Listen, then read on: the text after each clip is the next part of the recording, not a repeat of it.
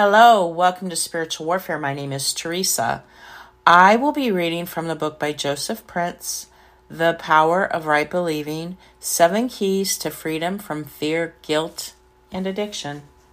Perfected in Christ. I believe that we struggle to believe the truth because we know ourselves so well, too well in fact. We are so acutely aware of every little flaw in our physical and emotional makeup. We know, remember, and replay in our minds the sins, failings, and mistakes we've made. Mistakes that we made 10 or 20 years ago are still fresh in our minds if they were just made yesterday.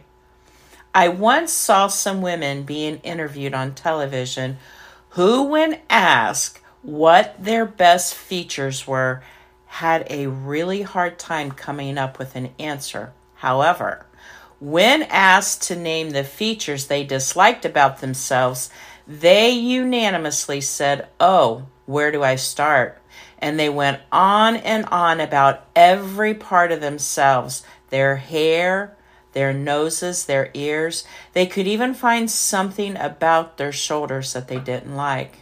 Our propensity to zoom in on flaws doesn't end at just our looks. Have you ever noticed how our attention is drawn to every minute flaws in anything we look at? Just imagine standing before a big whiteboard. Instead of seeing the broad expanse of the clean white surface, we're very likely to find and focus on the tiny black speck at the bottom of the left-hand corner of the whiteboard, if there's one there. Our natural minds are just so inclined to latch onto the negative and imperfect.